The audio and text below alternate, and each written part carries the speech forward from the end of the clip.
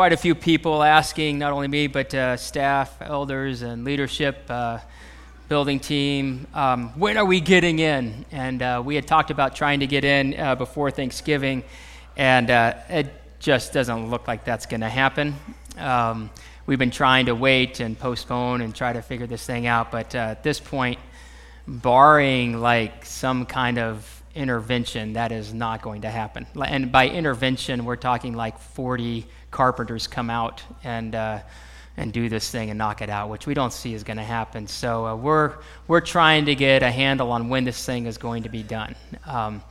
So just keep that in mind. But we got some good news. If you're new to our church, we're in these final months of our financial campaign to raise money for our facility, and we've needed about $35,000, actually precisely $35,000 a month from September, October, November, December, and we ended September at $34,500, and now at the end of October, after last Sunday, we're at $72,000. So we're more than halfway there, guys. Very encouraging, very encouraging. So we may not get in when we wanted, but as I read this story, Israel waited 600 years to get into the Promised Land. So we got it pretty good. It's all a matter of perspective, my friends. So no big deal. We'll figure out. When we get a date, like when we know for sure, we'll let you guys know. But we don't want to try to predict because it's hard right now to figure that out. But it's looking good. We spent the last few weeks talking about Israel ready to go into the Promised Land. Moses has died. Joshua's now in leadership. Joshua gets installed as the leader, and Israel is called to say, hey, we're going in now. It's time to go. And so they're poised, ready to go in. And there's all kinds of anticipation for them. They've, gone through 600 years, 400 years of slavery as part of that 600 years, and then 40 years of wandering that was part of that 600 years. And now they're finally here. And part of the deal as we go through this, you can't read ahead because it ruins the story, but only you and God know that. So I'll leave that between you and him. But verse 1, chapter 3, it says, early in the morning, Joshua and all the Israelites set out from this Shittim and went to the Jordan where they camped before crossing over. Now, it doesn't say this here, but in verse 15, it says the Jordan is at flood stage all during the harvest. So the Jordan River is at flood stage, and what does that look like? This is what it looks like. That's flood stage. That is not River Styx River. Let me just put it that way. That's something you're not going to cross. And these guys obviously aren't bridge builders by trade. These guys are coming out of an enslavement, 40 years of wandering. They don't have anything. They pack light, and so all they have is really what they can carry in their hands and their families, and there's no way they're crossing this river. So you imagine all this anticipation, and they get to the river, and they're all looking at it going, really? This is what we're going to cross? And you know what they're all thinking? Might as well plant some crops. We're going to be here a while, right? Nobody's going across this thing. You got to, in a sense, get into how they're looking at this. But what's interesting is not only have they been waiting, but God has been waiting far longer than 600 years for this moment. And the crazy thing is, God actually set this thing up. You think about it. He could have had them stop wandering 4 months earlier, maybe 4 months later. But he said, nah, we're going to do it right now. We're going to do it at flood stage.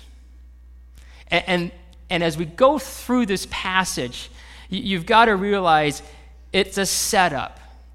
And the reason it's a setup is God is about to show off. He's going to show off like this generation has never seen before. And as he goes through this, you realize very quickly that this is not about a military exercise. This isn't about an invasion. This story, chapter 3 and 4, is about a worship service.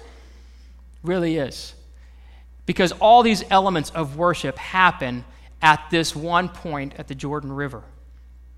He sets up the entire day. He deliberately shows off. And so he's got every detail involved. And as we jump in, we'll see verse 2 now as it starts to play out. After 3 days, so they're hanging out 3 days at the river, watching this river. And everybody's saying, this isn't going to happen. But the officers went through the entire camp, giving orders to the people. When you see the ark of the covenant of the Lord your God and the priests who are Levites carrying it, you are to move out from your positions and follow it. Then you will know which way to go, since you have never been this way before. But keep a distance of about 1,000 yards between you and the ark. Don't go near it. Stop right there for a second. So if you don't know anything about the ark, what's the ark? Because that's the key pivotal figure here. The ark, and it happens again and again and again and again. The ark is everything in this story. It's not the river, it's the ark. And the ark is this gold box that carried several things. One of them was the 10 Commandments, and on top it had this lid, and there was these angels. They called them cherubim on either side, and their wings kind of surrounded the outside of the box, made a perimeter. And in the middle of that was what they called the bema seat, but is where the presence of God would dwell. When the Ark of the Covenant was inside the tabernacle, which was the tent, not the permanent temple, but the portable temple, as it would. So it's inside the tabernacle, and it was also inside the temple. And God's presence would come there, and there'd be smoke, and it would be crazy because his presence is right there revealed. And nobody could walk into the place, the Holy of Holies, where it was. And so he's bringing this ark out to the people, and he's saying, I want the ark, really my presence, because the box, the ark itself didn't have any power. It was when God resided on it, dwelled on it. That's when it had the power, but it wasn't like this magic trinket. And so he comes and his presence resides on there, and the ark was the symbol of the presence of God. And he says, I want the ark to go out in front of you all, and you're supposed to stay away from it like 1,000 yards. How far is 1,000 yards? You ever thought about that? 10 football fields. Thank you. 3,000 feet. 10 football fields. Sean and I tried to figure out how far 1,000 yards were. Check out this video. Oh, we had a lot of fun. That was a blast. Actually, you see the pictures. The next slide shows you. You kind of get a feel of it. That's 1,000 yards, and actually it's a little short. It's a little bit farther. Can you imagine? God says, I want the ark 1,000 yards in front of you. Isn't that interesting? And the whole nation is watching these guys, right? With the little poles through the ark carrying this thing 1,000 yards. Why? Part of it was the holiness and the sacredness of the presence of God. You don't get near him. But what's interesting, the reason God gives, this is so interesting. Then you will know which way to go, since you've never been this way before. God's out in front, leading. And he says, stay way back. You don't know where you're going. Here's a thought. How far out is God in front of you right now? Is he 1,000 yards? Or are you in front of him? It's a great visual. God likes to be out in front.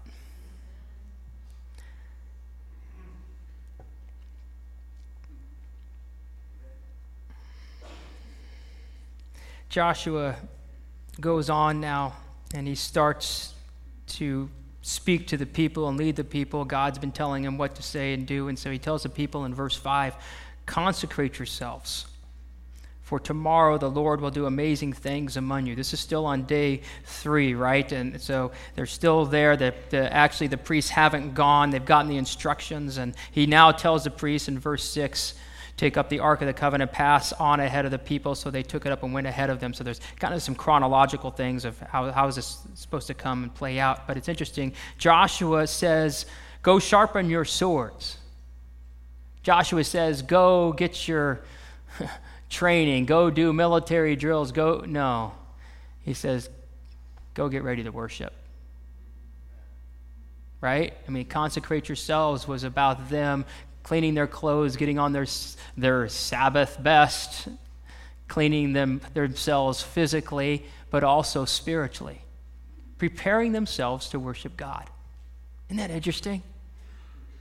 It's this whole scene of God setting up the people to worship him, setting themselves apart. And what's interesting, as they get into the land, what God is driving home, and he doesn't want them ever to forget, is that the spiritual reality is greater than the physical reality. And he makes them stop 3 days and wait and learn this lesson. Makes them anticipate even more. And God goes on, and right in the middle of this, God in verse 7 says to Joshua, "Today I will begin to exalt you in the eyes of all Israel, so they may know that I am with you as I was with Moses." And there's just like little, what is that about? And I love this, that God is 1,000 yards out, and God is right there next to Joshua, same moment, and he's like whispering to him, and he's telling him, look, I am out in front of you, but I'm right here. And I love how God does that. He whispers things to us, promises. This is the second one in Joshua. Chapter 1, he said, look, I will be with you like I was with Moses. And now he's saying, I will exalt you like I exalted Moses. And it's just, I love this heart of God that is so personal, giving Joshua what he needed in the moment. He says, I've got you, and I got a vision for your life. It'll blow you away. Watch me do it. Verse 8, he gives instructions to the priests again. Tell the priests who carry the Ark of the Covenant, when you reach the edge of the Jordan waters, go and stand in the river. So they're ready to go, and we're poised. And then Joshua then gives these final instructions to the Israelites. And these words are from God. He says this, come here and listen to the words of the Lord your God. Like, this is God talking to y'all now. This is how you will know the living God is among you, and that he will certainly drive out before you the Canaanites, the Hittites, the Hivites, the Perizzites, the Girgashites, the Amorites, the Jebusites. See, the ark of the covenant of the Lord of all the earth will go into the Jordan ahead of you. Now then, choose 12 men from among the tribes of Israel, one from each tribe, and we'll talk about that in a second. And as soon as the priests who carry the ark of the Lord of all the earth, he says that now twice in 2 verses or 3 verses, as soon as they set foot in the Jordan, its waters flowing downstream will be cut off and stand up in a heap. So Joshua comes and says, I want you guys to know, God's calling the shot before he even shoots it. He's going to tell you right now what is happening. He wants you to know that he is the Lord of all the earth. And as soon as they touch the river, this river stops. Flood stage. It stops. He makes the point. It's a great communication example. Tell people what you're going to say or what you're going to do, then do it, and then tell people what you just did, right? And that's what he's doing. He's telling them what he's about to do. He's about to show them that he is the Lord, the living God of heaven and earth. And so the crossing finally happens in verse 14. So when the people broke camp to cross the Jordan, the priests carrying the Ark of the Covenant went ahead of them. Now the Jordan is at flood stage, all during harvest. Yet as soon as the priests who carried the Ark reached the Jordan and their feet touched the water's edge, the waters from upstream stopped flowing. It piled up in a heap at a great distance away at a town called Adam in the vicinity of Zarethan. While the water flowing down to the sea out of the Arabah, the salt sea, Dead Sea, was completely cut off. So the people crossed over opposite Jericho. The priests who carried the Ark of the Covenant of the Lord stood firm on dry ground in the middle of the Jordan, while all the people passed by until the whole nation had completed the crossing on dry ground.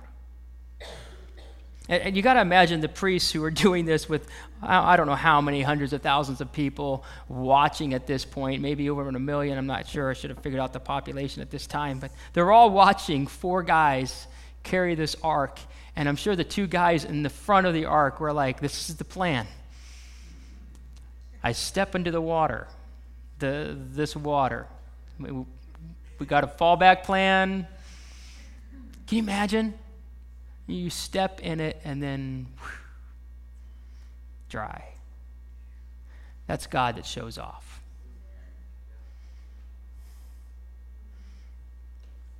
God shows off. People start crossing not in mud, but on dry ground. That's God showing off.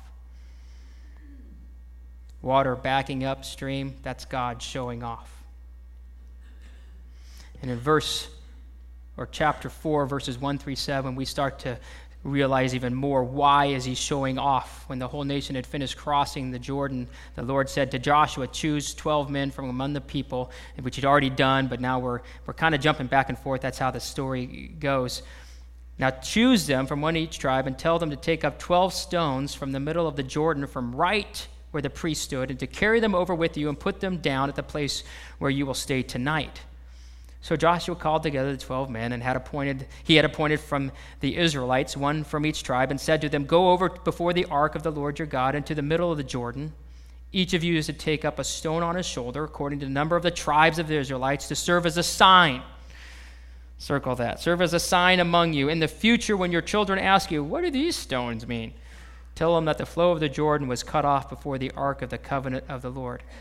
When it crossed the Jordan, the waters of the Jordan were cut off. These stones are to be a memorial to the people of Israel forever. God's showing off.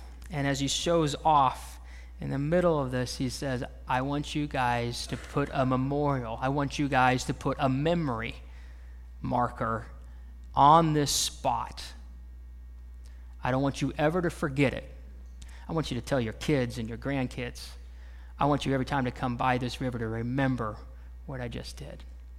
And he tells them to put these stones here. And why do you put these stones here? Because we forget. We forget so much.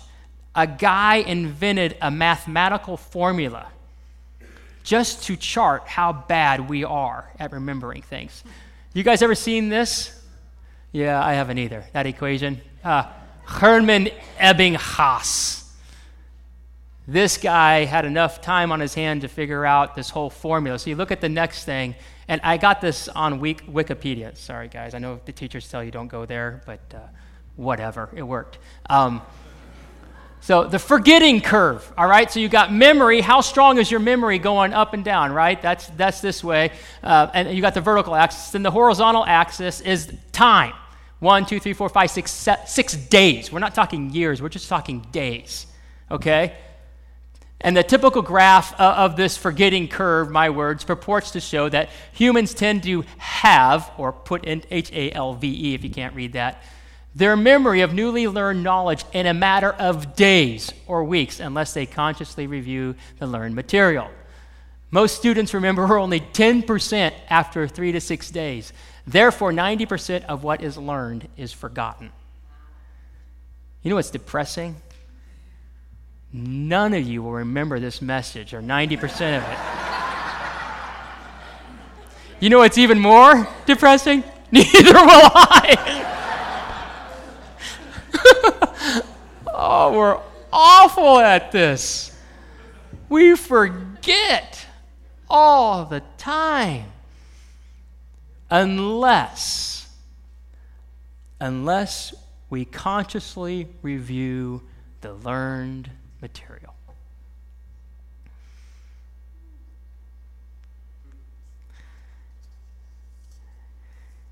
You ever have God show off in your life? How well do you remember it? You ever read this story and go, how could they forget? Who would ever? It's like, we do it all the time. We forget. We forget and we forget and we forget.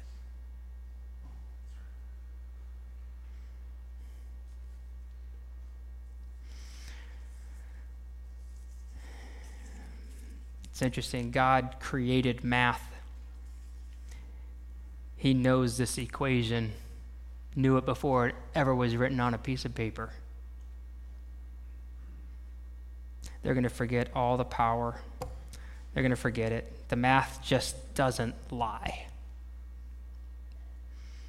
And the only way to bust the math is to review again and over and over and over and over and over and over again. Sunday mornings are part of that. This is a review. This is a day where we remember, right? During the week, are we remembering? Consciously reviewing?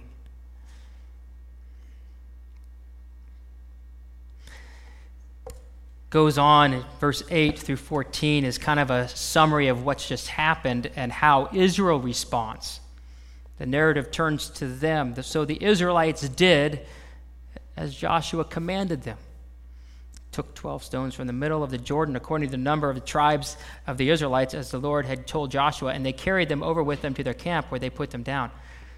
Joshua set up 12 stones that had been in the middle of the Jordan at the spot where the priests who carried the Ark of the Covenant had stood. And there they are today. And you're like, wait a minute. If you read this, there's 2 monuments. There's one that Joshua himself took upon himself. It wasn't with the 12 tribes, it was just Joshua. Why? Guess he figured 2 is better than 1. And he put one out in the middle of the river, which, can you imagine, when it wasn't at flood stage, they would see it. They would see it and remember. Put one right in the middle of the river. Goes on, the priests who carried their ark remained standing in the middle of the Jordan until everything the Lord had commanded Joshua was done by the people. Interesting, just as Moses had directed Joshua. Could this be God doing what he just promised him? The people hurried over. I love that. You imagine yourself in the middle of that river. Let's keep moving. Just keep walking along here, Junior, right? I mean, there's this sense. And actually, the Hebrew, it says that everything happened without a hiccup. Just smooth. Everybody hurried right through. The men of Reuben, Gad, and the half-tribe of Manasseh crossed over, armed in front of the Israelites. Now, what had happened there is those 2.5 tribes stuck on the east side of the Jordan because they took that land, but they made a deal in chapter 1, we'll go with y'all and help fight and conquer the land. Our men will go, and we'll stay and fight until every tribe has their allotted portion of the land. And so they're fulfilling this vow. And what's interesting is it says this as about 40,000 armed for battle crossed over before the Lord to the plains of Jericho for war. I love that idea. They crossed over before the Lord.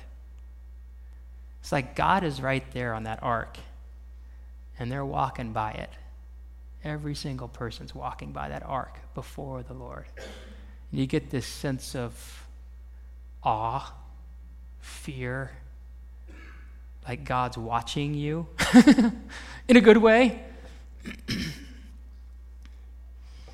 Then we get this editorial comment. That day the Lord exalted Joshua in the sight of all Israel, and they revered him all the days of his life, just as they had revered Moses. It's just this little editorial comments in these narratives are really important. It's just they drop in at certain points, and they give you a story that nobody else knows about. And this one is God promised, and God did what he promised. And it's just this meaningful exchange between God and Joshua. It's just this personal thing where God is Lord of heaven and earth, parting the river, and then doing something so personal with someone, like he sees everybody. Verses 15 through 5:1 are confusing because it feels like a repetition. It is a repetition, but it's from a different vantage point. The whole story was told up until this point on the east side of the Jordan. When we get to verse 15, all of a sudden the vantage point shifts, and now they're on the west side looking back at what just happened. And there's a few different details that come into the story. So you see this all come out about the priests, and the priests come up, and they it says all this again, but as soon as they hit their feet on the dry ground, the waters of the Jordan returned to their place and ran at flood stage as before. Again, God showing off. But this is interesting. On the 10th day of the first month, the people went up from the Jordan and camped at Gilgal on the eastern border of Jericho. The 10th day, that's the day that Passover happened. It's no accident it's being written here. If you don't know what Passover was, that was back when Israel was in Egypt. They were in slavery. It was right at the very end, all the plagues. Well, this is the last plague where the angel of death was going to come unless someone had sacrificed the lamb and painted on their door the blood of the lamb, and then the angel would pass over. It was this miraculous day of deliverance for Israel, and God did yet another day of deliverance on the same day, intentionally.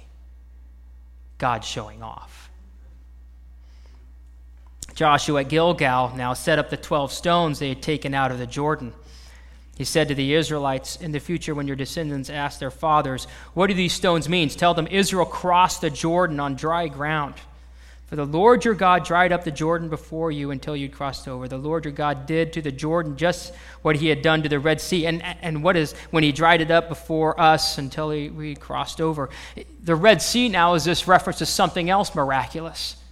And why would he bring up the Red Sea? Why would he bring up the 10th day? Because he's the same God. He's the same God. And as they get into the land and they look back 600 years, it's the same God. The same God. Abraham, Isaac, Jacob, Joseph, enslavement, delivery, wanderings. The same God. He did this. This is the point now. God is now saying what I have just done. He did this so that all the peoples of the earth might know the hand of the Lord is powerful, and so that you might always fear the Lord your God. He did this to let the world know he is powerful. And it's interesting, in the previous chapter, or 2 chapters earlier, chapter 2, a woman sees the hand of God and believes. God's reaching out. He's showing himself. He's giving people an opportunity to respond. And what's interesting is the editorial comment in verse 1 of chapter 5, when all the Amorite kings west of the Jordan and all the Canaanite kings along the coast heard how the Lord had dried up the Jordan before the Israelites until we had crossed over, their hearts melted. They no longer had the courage to face the Israelites. But they didn't believe. Not like Rahab.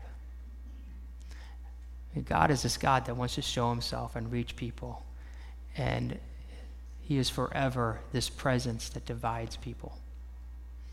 Some hate him, he says. And some see him for who he truly is and worship him. But his heart is to show himself. Final thing there is that they end up understanding what it means to fear the Lord. Now, there's good fear and bad fear, and I think often we think of God and the reputation he has as the bad fear, like he's just this angry, capricious God.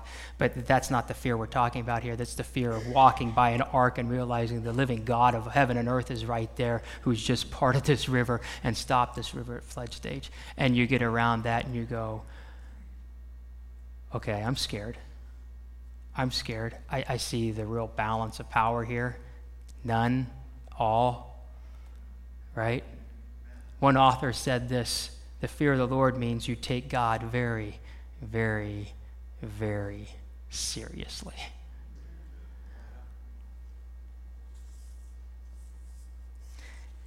So he shows off to his people, he's Lord of the earth.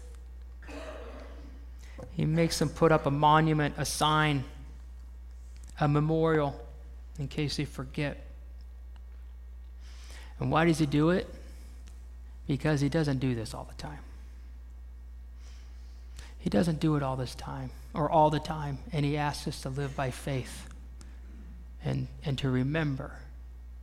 And when we remember, we can live by faith. And I think so often we just demand God to show off, and God's like, live by faith. Do you believe me or not? Quit asking for a sign. I've given you the sign you need. We only need really one sign. And it's hanging up on the front. That's the only sign we need. And if we remember this and all of this and the events surrounding it and the 3 days after this,